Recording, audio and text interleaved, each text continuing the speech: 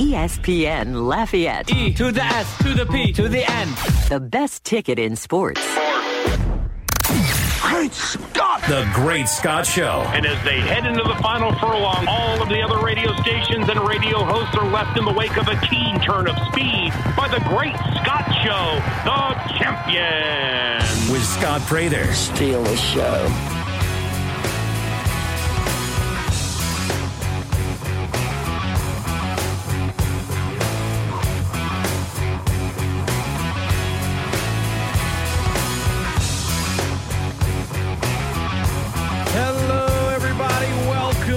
The Great Scott Show on a Tuesday. Happy to have you with me. We got Jay Walker in studio in the 8 o'clock hour. Looking forward to that. Andrew Juge, analyst, football film guru, one of the guys over at the Saints Happy Hour podcast. Going to join me at 7:15.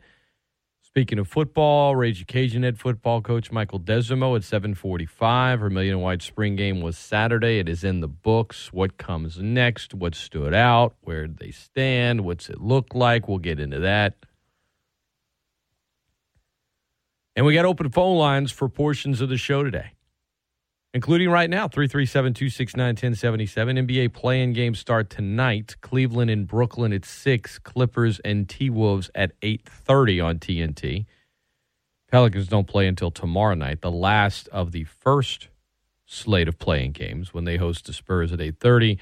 Looking forward to being at that one. Want to start the show with something I didn't get into yesterday. I had it on a list of things I wanted to talk about, and it just ran out of time. And that was the sad story of Dwayne Haskins' tragic death over the weekend. He was only 24 years old, and you know, I'm not a Washington football fan.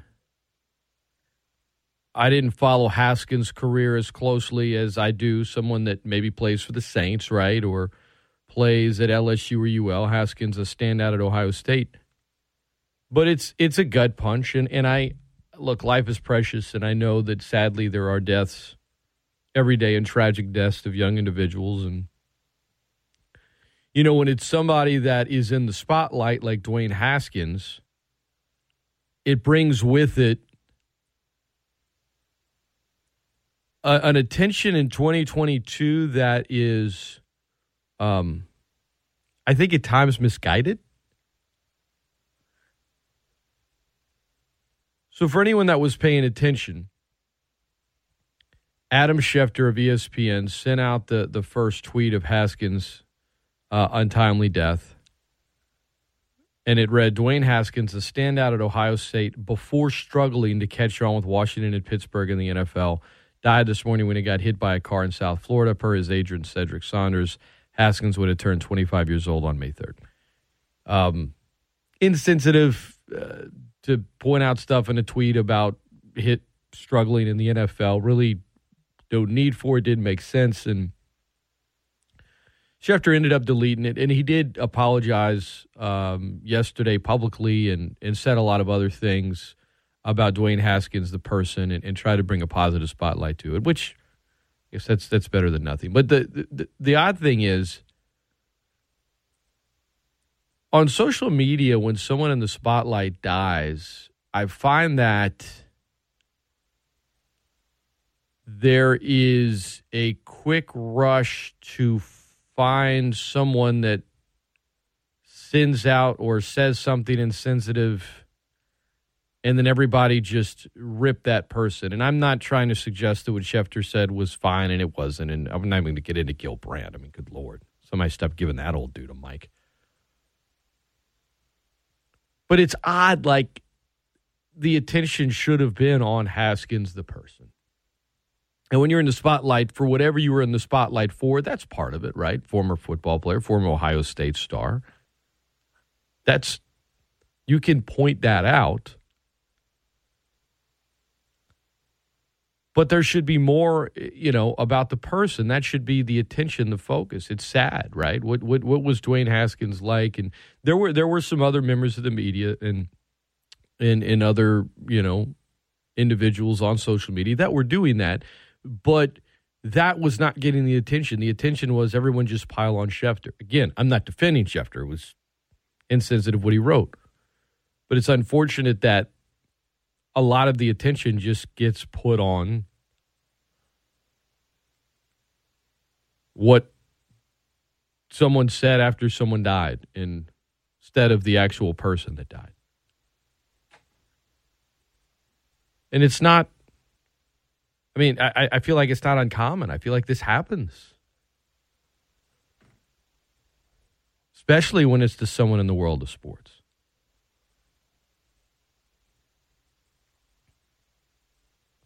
Honestly. And the guy was very active in charity work, did more than what was required of, players for the Steelers. He was only 24, was a husband, a son. It was very, very sad. Very sad, man. And I don't need to spend a ton of time on it.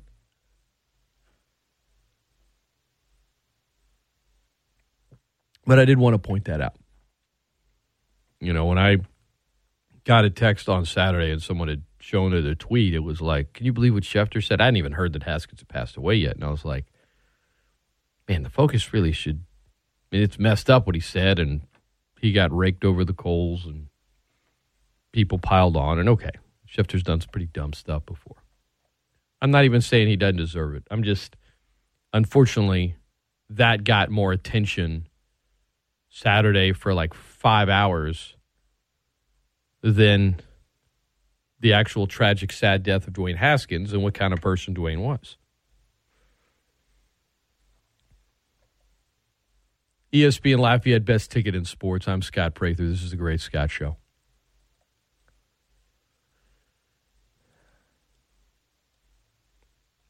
Russell Westbrook yesterday. Los Angeles Lakers guard who has a $47 million contract next year, last year of his deal, with a player option, meaning he could opt out if he wants and hits free agency. But $47 million, he didn't say whether or not he'd make the decision to opt in. But he was asked about a number of things which stood out,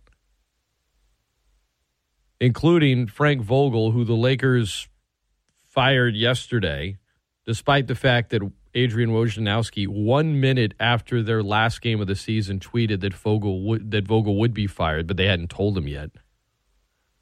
That's a good way to treat somebody 18 months after they were the coach of a championship team, but hey, it's the Lakers. But Westbrook said he didn't know what the issue was between him and Vogel. They just never connected.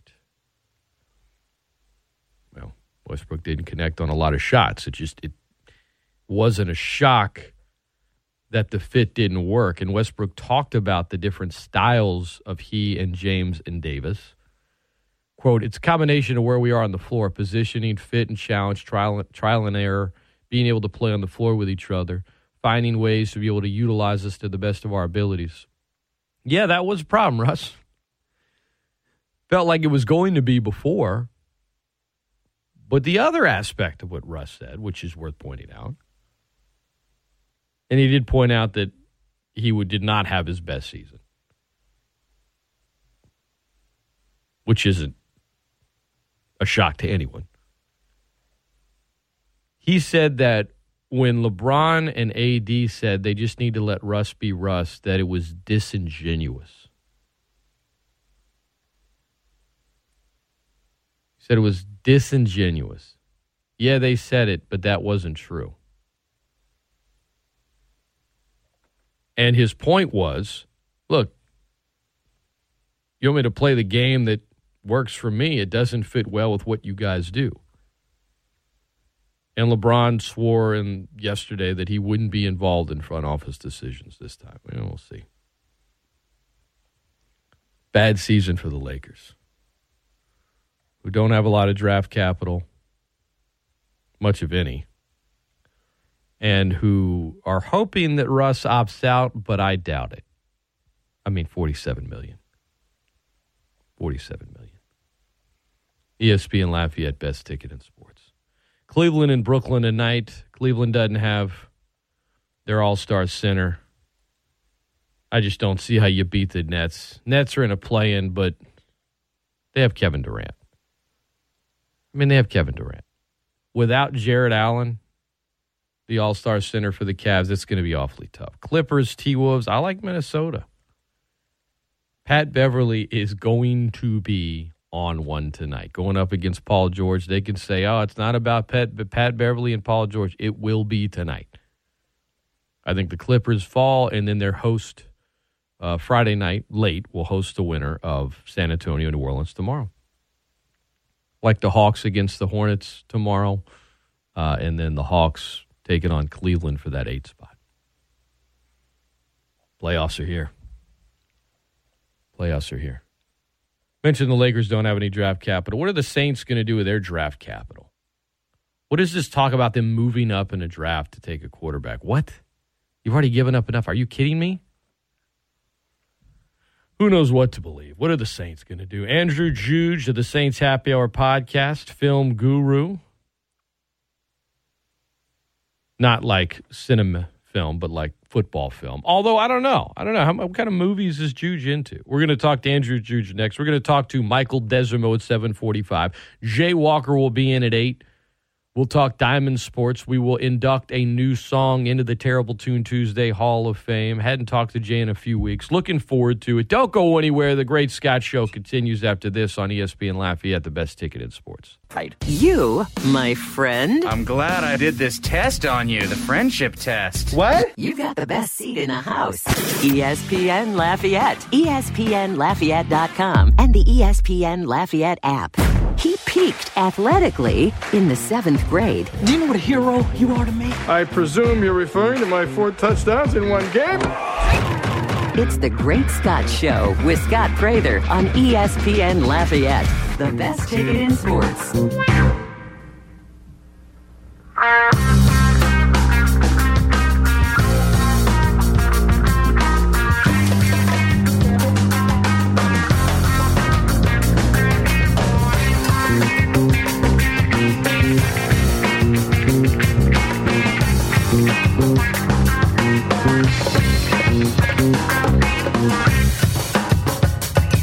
Welcome back into the Great Scott Show. 103.3 on the FM, 1420 on the AM, streaming worldwide via the ESPN Lafayette app. If you're listening to us via the stream, it is brought to you by Champagne's Market and Oil Center. Champagne's going the extra mile. In Threes by Beastie Boys. Love that tune. Andrew Juge, our guest now, here to talk about with the Saints. They have 3 picks in the top 50. What are they going to do with it? Everybody's got a strong opinion. I have no idea. That's what I tell her. What are they going to do? I don't know. Juge, good morning. What are the Saints going to do with those 3 picks in the top 50? Listen, your guess is as good as mine, but look, I think it's all over the place. And here's the thing. It's really difficult to know where they're going to go when you've got 15 picks ahead of them and, they're reacting to what happens ahead. So, a lot of this is out of their control, and you're at the mercy of the picks that happen ahead of you. And so it's going to be really interesting to see how they react because I see it kind of 2 ways. Number one, I think in a perfect world, they'd love to get a tackle, they'd love to get a receiver, and maybe an elite defensive player, potentially a quarterback. Those are the things that are out there, but of course they react to their board. And if a guy like Jordan Davis or a guy like Hamilton falls to them at 16, unlikely, I know. But, that may be a guy they have to pounce on. If Jordan Davis were to fall, I don't even care why. Just do it. Just run up to the podium just do it. You have detail. I don't care. If that dude were to actually, that guy is an absolute freak. But, I see these, I just see so many rumors and, for me to say I don't know, I don't do that every year. Not that anyone ever truly knows, but my thing is like, Juge, I was talking to Ralph about this in the past. Sean Payton was there for so long, and he had his not just his fingerprints. I mean, he was hands-on with everything. He got to run the show. He had autonomy. That was not a secret, right? He wanted a guy, he got a guy. He wanted to move up, they moved up. He wanted to stay put, they stayed put. I mean, Sean Payton was the one making the calls, and so when somebody's the guy running the show for so long, you know, they begin to have trends. They begin to do things that at least can lead you in a direction of an educated guess as to what they might do. He's gone. Like, I don't know why'd the Saints move up? Well, Licky Loomis says they really like this draft. Well, other pundits say they don't. Like, because of the unknown, we just don't have any kind of history with the Dennis Allen regime since it just started to draw from. So I don't, you know, is it best player available? Is it definitely a quarterback if Willis or Pickett is there? People keep asking me these things and they get annoyed, Andrew, but all I could say is I don't know. I could tell you something, but it would be a complete guess and not an educated one. Right. Well, I think, look, first of all, this team is going to take on the personality of Dennis Allen. And to your point, to some degree, we don't really know what his personality is. We know a little bit, obviously. We know he likes to be aggressive as a defensive play caller, but he hasn't really interviewed enough. We don't have a history of seeing his picks like we do with Sean Payton, obviously. And so I do think on some level it's going to be a little different in terms of just the approach. I've been told that they haven't ruled out the possibility of trading down. Now, listen, I'll believe trading down when I see it because I've watched Sean Payton for over 16 years, basically never trade down once and always trade up. But it's possible that they will have a change in philosophy. I kind of look at it like this. You know, Sean Payton was a guy that was very temperamental. I mean, he went with his gut a lot, you know, and I think a lot of times he would lock in on a guy, and when he decided he wanted a player, he would try to move heaven and earth to get him, you know. And so that he was always going to be aggressive, and we saw that in his play calling. We saw that in the Super Bowl when he kicked an onside kick. You know, Sean Payton was the kind of guy to go for things, and if he believed in things, and look, no stone left unturned. I mean, he was a guy that the devil's in the details, very focused, very studious. He would take the time to review the tape, take the time to do the studying. But at the end of the day, so it was an educated guess, but at the end of the day, he wasn't afraid to swing for the fences. And I think Jeff Ireland, when he joined the Saints, it's well known that he kind of came in and tried to preach temperance and tried to preach being more patient in the draft, waiting for things to come to them. I think Sean Payton has had the upper hand on Jeff Ireland. I think he's maybe been a good counterbalance, but he hasn't been a big enough voice to maybe influence the way he would want to. And so you wonder now that Sean Payton's out of the building, does Mickey Loomis maybe insert himself more into the discussion? Yeah. Does he lean a little bit more on Jeff Ireland? Does Jeff Ireland have a bigger voice with Sean Payton gone?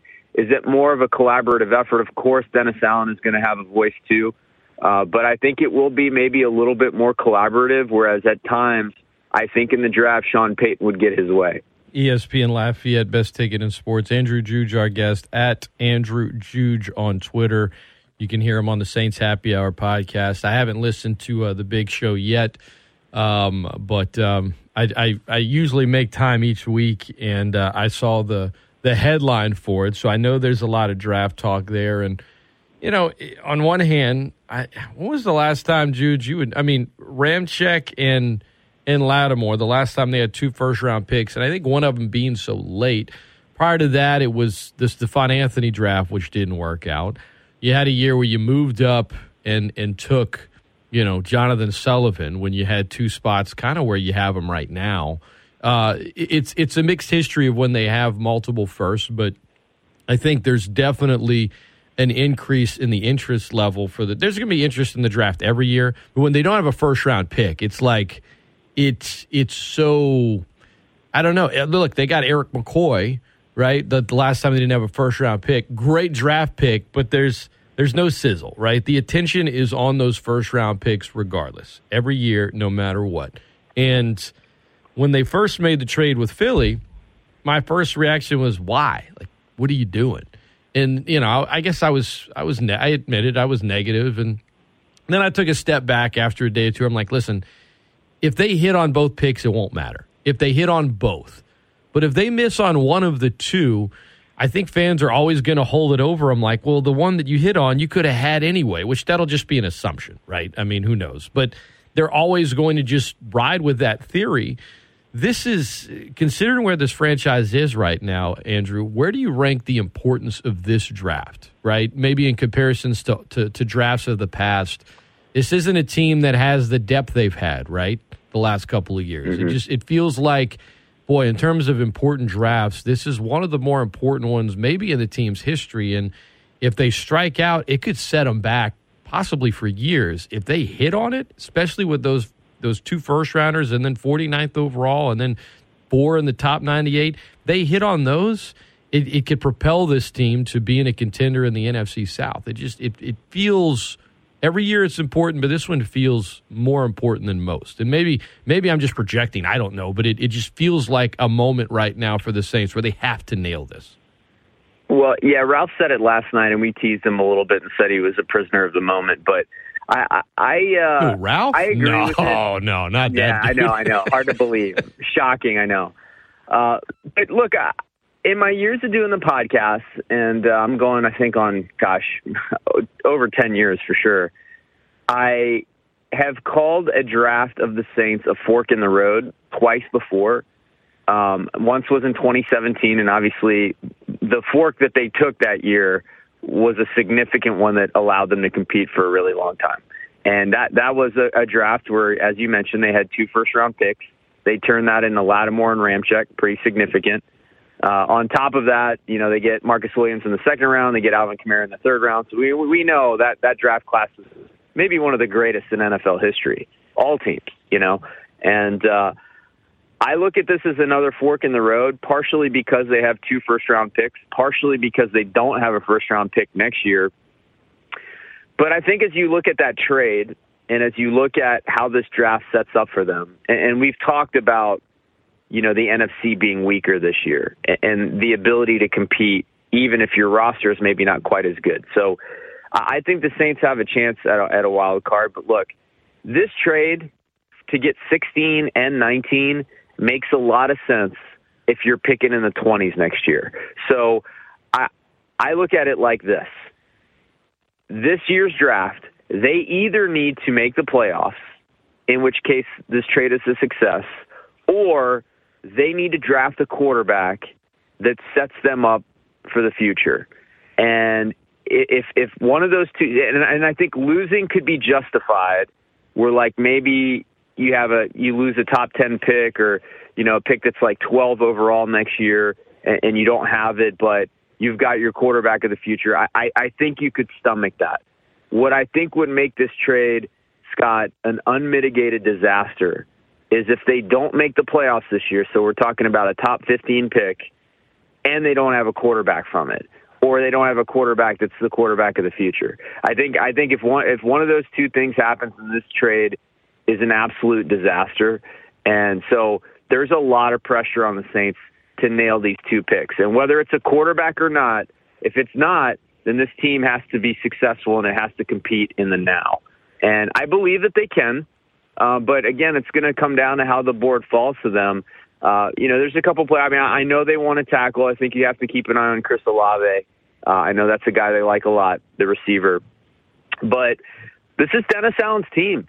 And at the end of the day, again, if a good defensive player falls to them and he has a chance to turn what's already a very good defense into maybe a great one, I don't think he's going to bat an eye. No. And so I think we have to be realistic that the head coach is defensive, and if he gets a guy that he feels is a game changer on that side of the ball, he'll probably take him. ESPN Lafayette is one of our listeners listening. Clark emailed me, Scott at ESPNLafayette.com if anybody wants to check in, or at ESPN Lafayette is the Twitter handle. He says, Scott, you keep saying you don't know about Dennis Allen. Who did he draft when he was with Oakland? Well, I'm glad you asked that, Clark. I look at this few ways, but to give you the answer, it was Khalil Mack, Amari Cooper, and Carl Joseph. Those were the first-round picks. Now, 2 of those guys people know. For those that don't know, Carl Joseph is a backup in Pittsburgh right now. He didn't work out for Oakland. But it was commonly known, Juge, that like back when Derek Carr too, right? I mean, well, yes, but it was My point is, it was commonly known back then that Al Davis was kind of running things, especially like the stories of him, calling from the top sometimes for play calls. I mean, he was all over it. But yes, Derek Carr was a second round. I mean, 2014, you get Khalil Mack and Derek Carr. That's pretty good. If Dennis Allen has a draft like that one, like his first one in Oakland, I would say that that's the job well done, because you have a guy that's still the quarterback. And while Khalil Mack is now in L.A. with the Chargers, he was great for him, and they turned that into multiple first-round picks when they traded him. So anything like that 2014 draft, I think it works out pretty good for the Saints. Now, those players, only one of the ones I mentioned in Carr is still with the team, but we know the names, we know the talent, and you get something like that, I would say, yeah, you knocked it out of the park. You need impact players, and you get some on rookie deals. That is about as I think. I don't know if they're going quarterback, Juge, but if you have a franchise caliber quarterback on a rookie contract, there is no more valuable contract in American sports. There's none, because it's the most important position.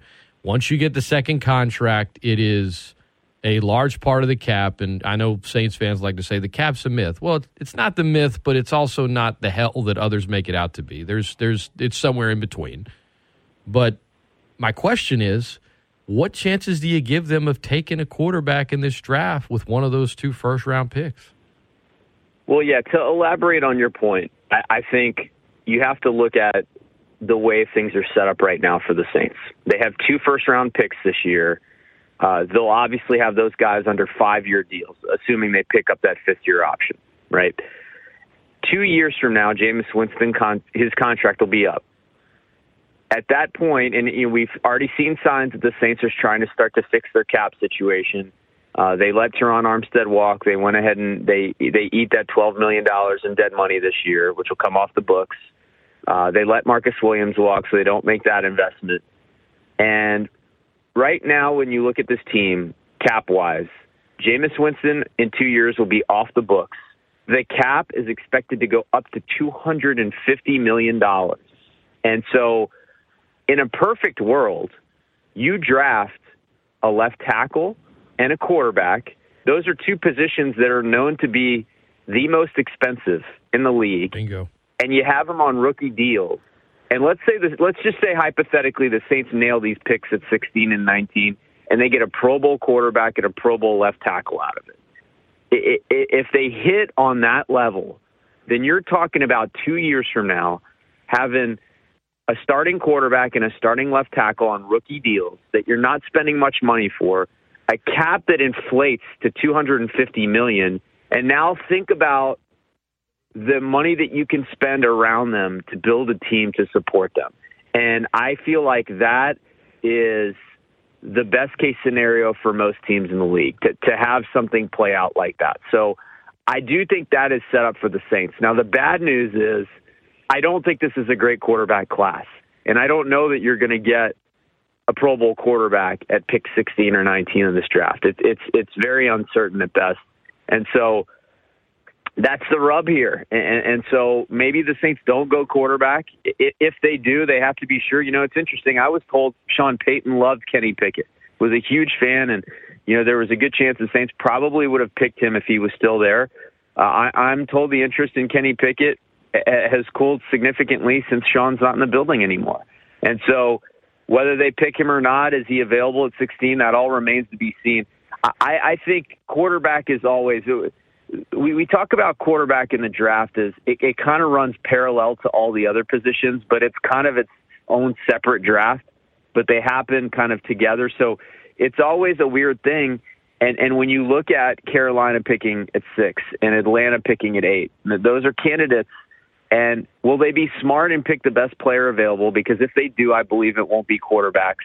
Or do they kind of panic pick at quarterback? And if they do that, and all of a sudden Malik Willis and Kenny Pickett, let's say, are top 10 picks, at that point I think you could see the Steelers start to panic, maybe try to move up and get Desmond Ridder, and then all of a sudden you've got maybe 4 or 5 quarterbacks that go in the first round.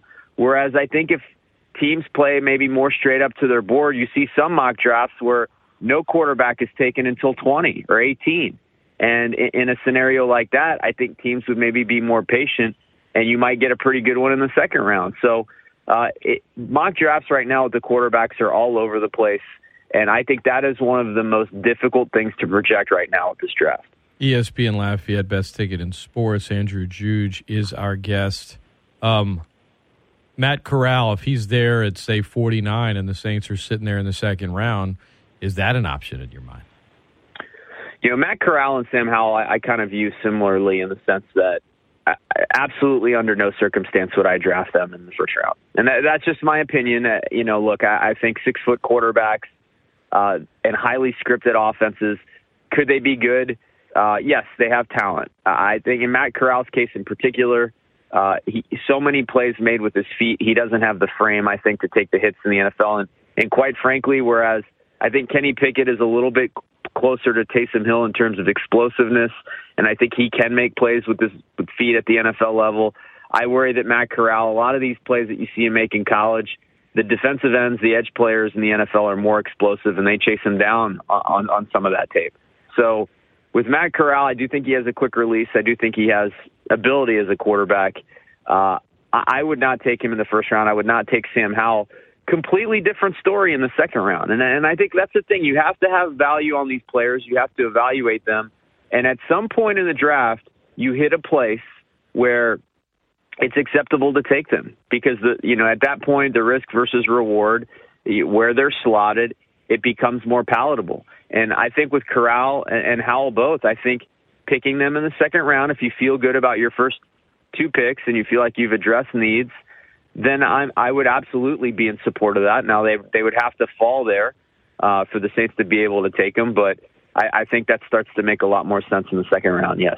Andrew Juge is our guest. You can follow him on Twitter at Andrew Juge, that's Juge, and check out all his stuff over at the Saints Happy Hour podcast. And if you're a Patreon during the season, some film study. Do you do, I know you look at the film for Saints games, right? And you grade it out and you give your grades.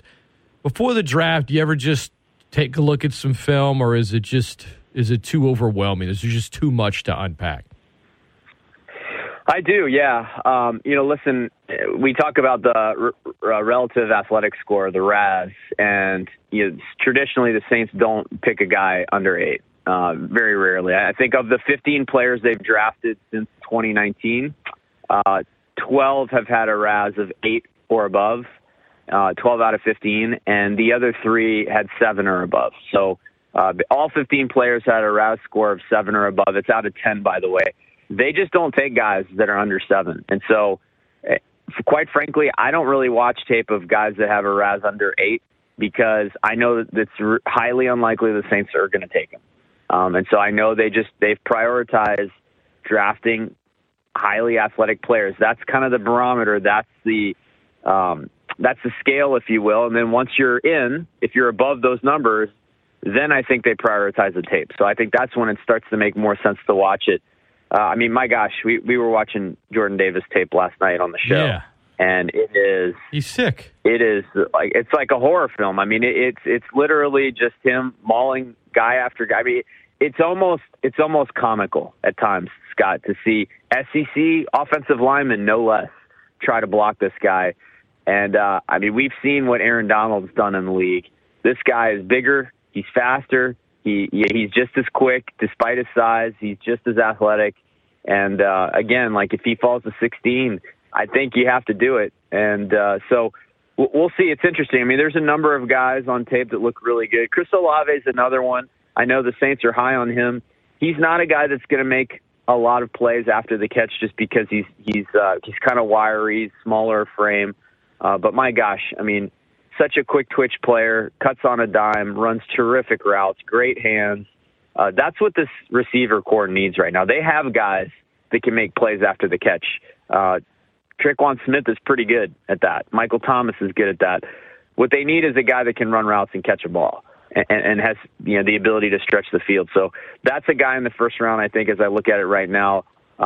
that makes a lot of sense. I think another guy that they would love to see drop to 16 is Charles Cross out of Mississippi State. Good left tackle. I think that would be a great Teron Armstead replacement. Terrific in pass protection. So that's another guy they'll look at if they get lucky enough to see him at 16. ESPN Lafayette, the best ticket in sports. Andrew Juge has been our guest. Check out the Saints Happy Hour podcast. Check out Juge's stuff over there as well for the Patreons. And give him a follow on Twitter at Andrew Juge. Always good talking ball with you, Andrew. I appreciate you taking the time this morning, man. It's my understanding you took a trip, was it to the Bahamas last week, and then you had Ralph hitting you up and bothering you. You can't let that guy bother you on vacation. Yeah, look, Ralph finds his way to infiltrate his way into my life, no matter where I am. You know, that's part of the deal. And so I agree with you. But, you know, it's tough to resist. Look, when you get a draft trade like this, look, I'm in the Bahamas. I'm trying to drink a Mai Tai. I'm trying to chill out and try to just unwind and unplug for a week. And then the Saints drop this draft trade. I mean, how was I not supposed to? You know, the bat signal is up and, you know, the alarm bells go off. That's commitment right there. Andrew Juge has been our guest. Appreciate it, man. We'll talk to you again. And I know with the draft coming up, you guys will have plenty of content over there. So look forward to listening, reading, all that good stuff. And we'll talk to you again in the future, buddy. I'm looking forward to it, man. 16 days till the draft. There it is. Andrew Juge has been our guest. This is the Great Scott Show. Up next, from pro to college, Ragin' Cajun football coach Michael Desormeaux joins me after this on ESPN Lafayette, the best ticket in sports.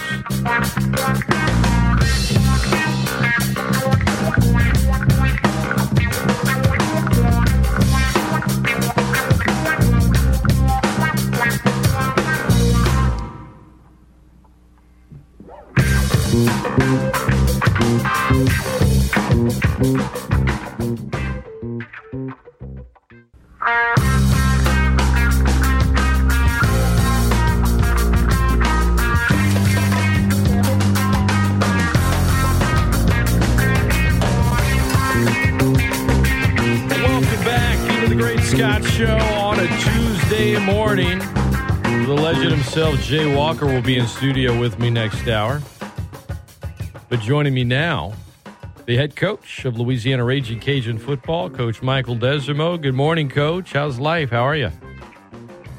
Good morning, Scott. Everything's good, man. Awesome. Sorry to keep everybody waiting for Jay Walker. I know that's always a good one right there.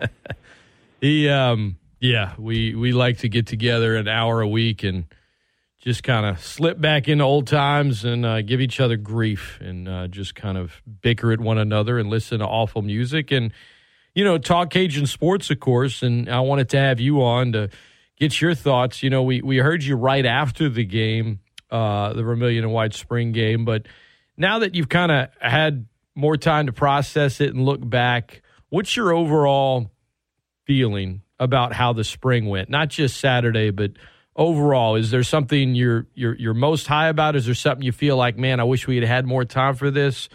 How much have you thought about, I guess, the not just the game, but all of spring? Sure. Well, I mean, I think, you know, you're constantly trying to reflect on,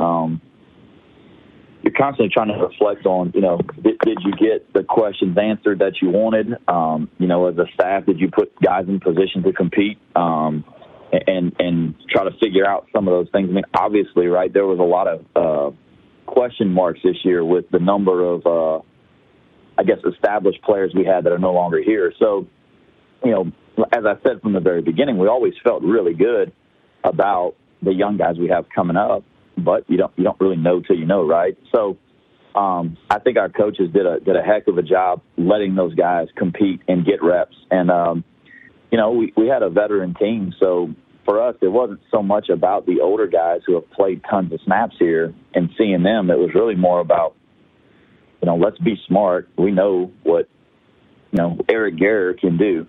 Let's let some of these young corners, let's let Caleb Anderson and Jalen Clark and Amir McDaniel, let's let them get some more reps. So, you know, there was a lot of really good strategic planning by the coaching staff, and those guys did a heck of a job putting them in position to compete.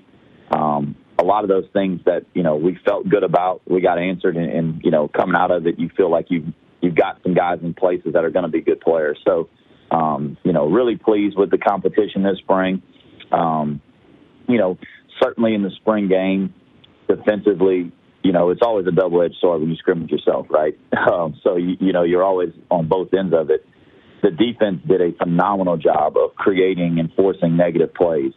And offensively, you can't have negative plays. You can't get behind the sticks. In this game, playing third and long, that's those down distances are not very favorable with all the things defenses do today. So, the negative plays, I think, offensively were something that was a little bit glaring, whether that be sacks, negative runs, a couple penalties, but it was pretty clean. And then defensively, you're fired up to see it, man. They're tackling really well. They're making plays on the ball. So, I think for the first time in a long time, you felt like, okay, we got a pretty good pass rush. We didn't have to pressure every time to get a pass rush, so you were pleased to see that.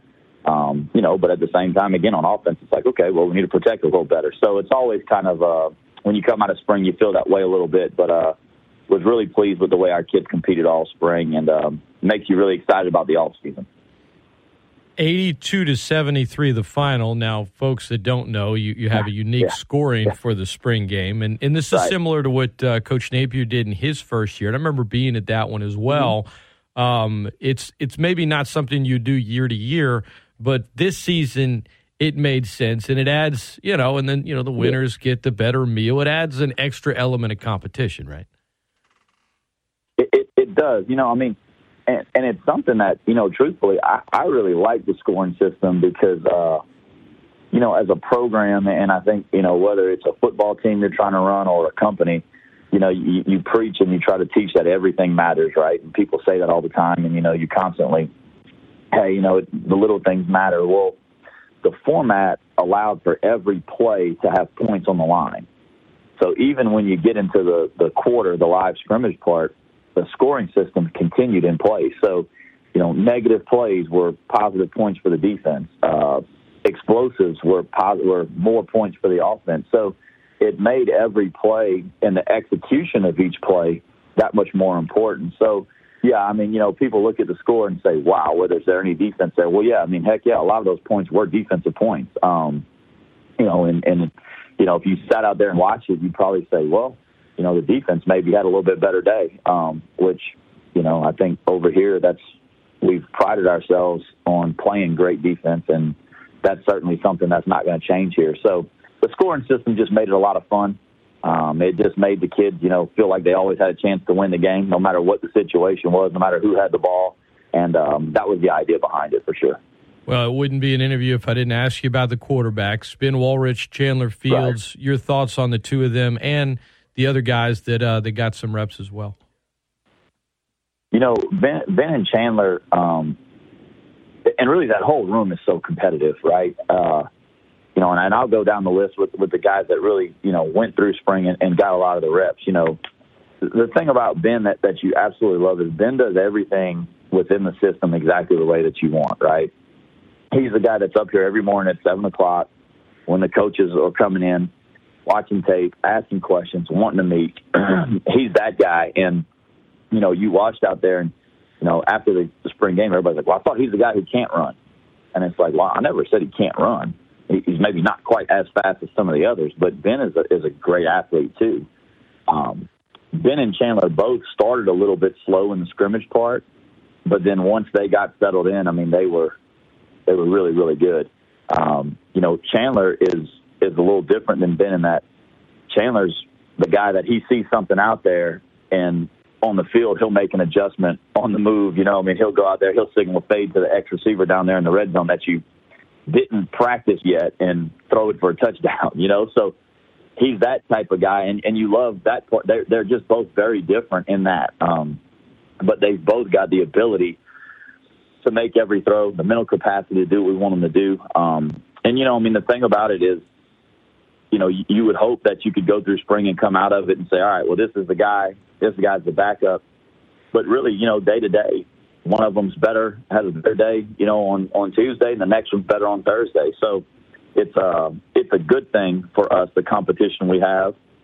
They're both so dang competitive that they won't give it up. And, it's been fun to watch them compete. I mean, they're great kids too. They pull for each other, but they, they're going to make this decision. They're going to make this thing come down to the wire, and they're going to really compete for this thing all the way through. Lance, kind of started out with that second group. Lance started out really hot, in the part of the scrimmage that was scripted and did an excellent job coming out of the gate. And then, when we got in the scrimmage part, it kind of, got a little bit out of whack and, didn't have as good of a finish as you'd like. Lance is a guy that I think has just got tremendous talent, gifted athlete. And he's a kid who's really worked really hard at it this year. I just think he's not quite as consistent as those other two yet. You go down Zai McDonald. Zai is kind of like the other two, man. He's locked in. He knows all the answers. He can tell you everything that's going on. Zai missed a little bit of time in the off season with the hamstring. And physically, he's not quite as strong, quite as fast as those other guys. But Zai is a really good quarterback too. And then you go to Zion, who you just get excited about Zion every time you kind of watch him out there basically he's a senior in high school right now, right? And to see him do the things that he does, he makes a ton of mistakes. He's a freshman. I expect him to do that. If he didn't, that would be an anomaly. But he is going to be – he's got the right type of disposition, the right type of demeanor. He listens. He's locked in. He's focused.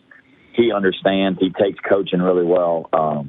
You're excited about that room. I was going into it, and I certainly am even more excited about it now because you got some really good kids in there that all have a lot of ability, and it's going to be interesting in there for a long time because that's a good room from top to bottom. 144 days from today, Louisiana kicks off the 2022 season, hosting Southeastern over at Cajun Field. My last question, Coach, I know for a lot of fans, it's, okay, the spring game's over, and then they report to fall camp. But a whole lot happens between now and then.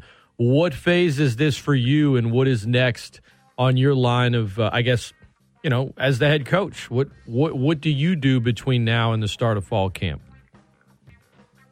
Well, for us, it's kind of never like one thing then the next. It's like you're constantly juggling and multitasking. We've been recruiting really hard to get good players on campus all spring, really every day of the week. And we've done that. We've gotten, we've had a ton of kids come through here. We had over 150 kids here on Saturday that are all, prospects in the state and within our footprint. We've been grinding away at recruiting, making sure we're doing evals, making sure we're offering kids we need to, making sure we're getting to know the kids that we need to figure out who we want to offer, who we trying to make a part of this program. Right now, the rest of this week, the week we come back from spring break, it's going to be about us finishing really strong academically. Our kids have worked really hard this semester, and we've got some things fixed in the academic realm and the way that we want it set up. So our kids have done a good job there. You got to finish strong with that. And then, our assistant coaches will be on the road recruiting in spring. The NCAA does not allow the Division I head coaches to do that, which will certainly be unique and different for me. Right. So, the way we do it is I'll kind of be in the office as these guys are out on the road. They're recruiting. They're going to they're going to film guys that we have interest in while they're at practice. They're going to send the film back in. We'll watch it here and get more and more information. We're going to continue to evaluate, and we're going to continue to organize the boards and try to, create priorities. Some of them already are. Some of them you're still kind of figuring out where they fall on that list and, prioritize it. And we're going to keep recruiting really hard to keep putting together a good team here. So, it's academics and with our current team, recruiting with the next group that's coming up, and then essentially getting ready for the summer, for summer installs and summer, player-led practices and, summer camps for recruits. Just a lot of different things kind of going on, but it's a fun time of year because, you're kind of you're checking out, what does it look like, what's coming in here next, and kind of what's the next step. So it's always a fun time of year in the spring. Coach Michael Desormeaux has been our guest. That clock never stops turning in the world of college football for the coaching staff and the head coach. Appreciate you joining us, Coach. I'll talk to you I'm not sure the next time we'll have you on, but at some point we need to catch up, maybe this summer, or we'll have you on again, and we'll talk ball and maybe a couple other things. Maybe talk life, too, if you're down for it. Sounds good. It's always good to be on anytime. Just let me know, and I'll be here. Thank you. Coach Michael Desormeaux has been our guest. All the best, Coach. Thank you, Scott. Up next, Jay Walker in studio. A Terrible Tune Tuesday Hall of Fame induction. We'll talk Diamond sports. Plenty to dig into. Don't go anywhere. The Great Scott Show continues after this on ESPN Lafayette, the best ticket in sports.